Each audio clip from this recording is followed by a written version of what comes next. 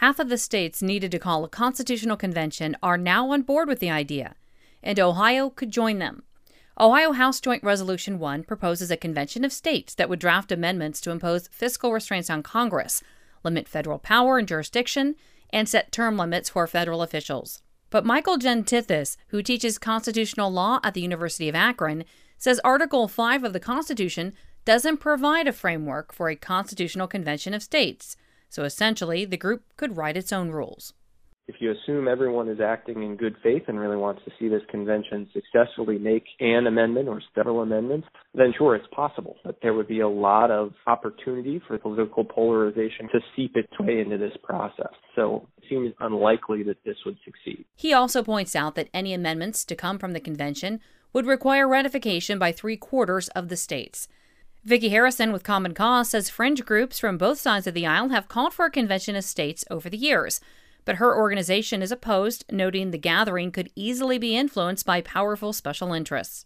Who's going to choose who goes to the convention? We already see how outside special interest groups, big money donors, have so much influence in elections. So why would we think this would be any different? Supporters argue that Article 5 was written by the Founding Fathers as an option for states to respond should the federal government overstep its powers.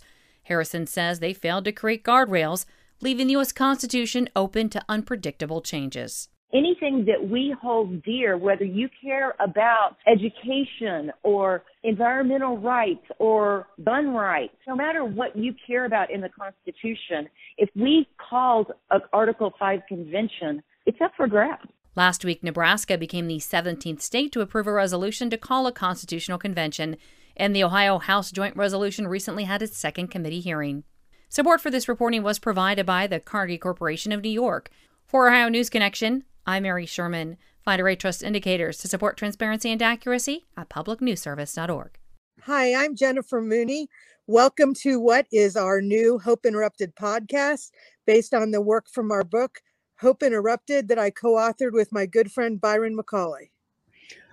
Hey, Jennifer, I'm looking forward to this podcast as much as I was looking forward to writing this book with you. We hope to interview some high-impact folks as well as have a little fun. We're going to cover stories of hope. To learn more about our podcast and our book, please visit www.hopeinterrupted.com.